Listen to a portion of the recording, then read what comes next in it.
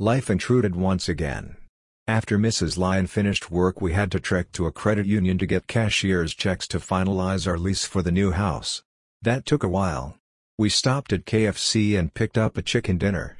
By the time we got home, Mrs. Lyon didn't think about spanking me. We both had a hard time sleeping last night. I think it is the anxiety over having to move again. I'm not sure if Mrs. Lyon will be up to anything tonight.